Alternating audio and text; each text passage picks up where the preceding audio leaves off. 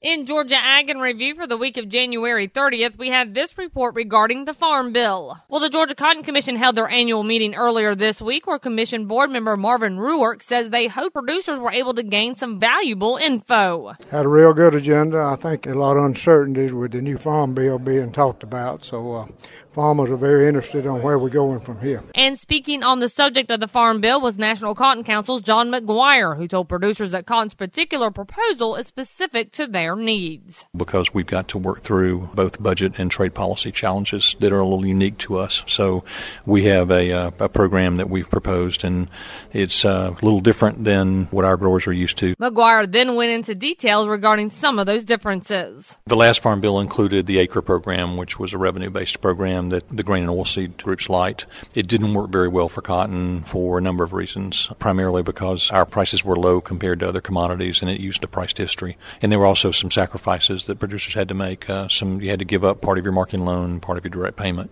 As we move forward to this Farm Bill with the kind of budget constraints that we're under, a revenue product looks a little more attractive, and we've learned from some of the things that growers didn't like about the last set of revenue plans. So I think this year everybody's looking at revenue. Everybody's looking at a shallow loss revenue plan because that's all we can afford.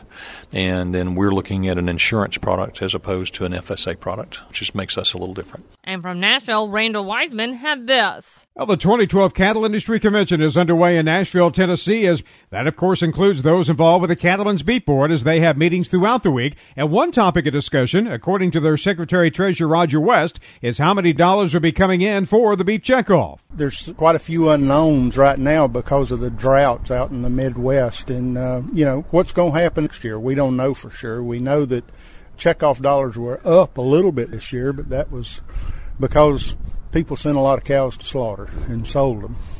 So what happens next year? Without any cows to send to slaughter or any calves to sell, we're concerned that dollars will be down drastically. West said it's tough to make projections under circumstances like this. We had already made projections for this coming year and started discussing it at the operating committee, but then we decided we better take a little money and hold it to carry us over. So discussions in detail will take place this week during the Cattle Industry Convention. It runs through Saturday in Nashville. And we will wrap up for this week with Everett Griner. It was just a couple of generations back when an average of 100 bushels of corn per acre was acceptable. Well, that won't even pay for seed anymore. Research has resulted in average yields of all crops going up, but corn has its own standards. The National Corn Growers Association recognizes the farmer who has the highest average yield every year. The all-time record was 442 bushels per acre set in 2002 in Iowa. Where else? Well, this year's top yield didn't quite reach that level, but it was close. About 12 bushels off the all-time record. Now, guess where it was produced? Iowa? No. Nebraska? No. In the coastal plain regions of Virginia.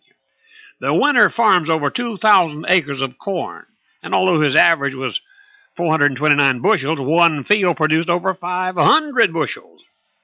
Hard work and research. It always works.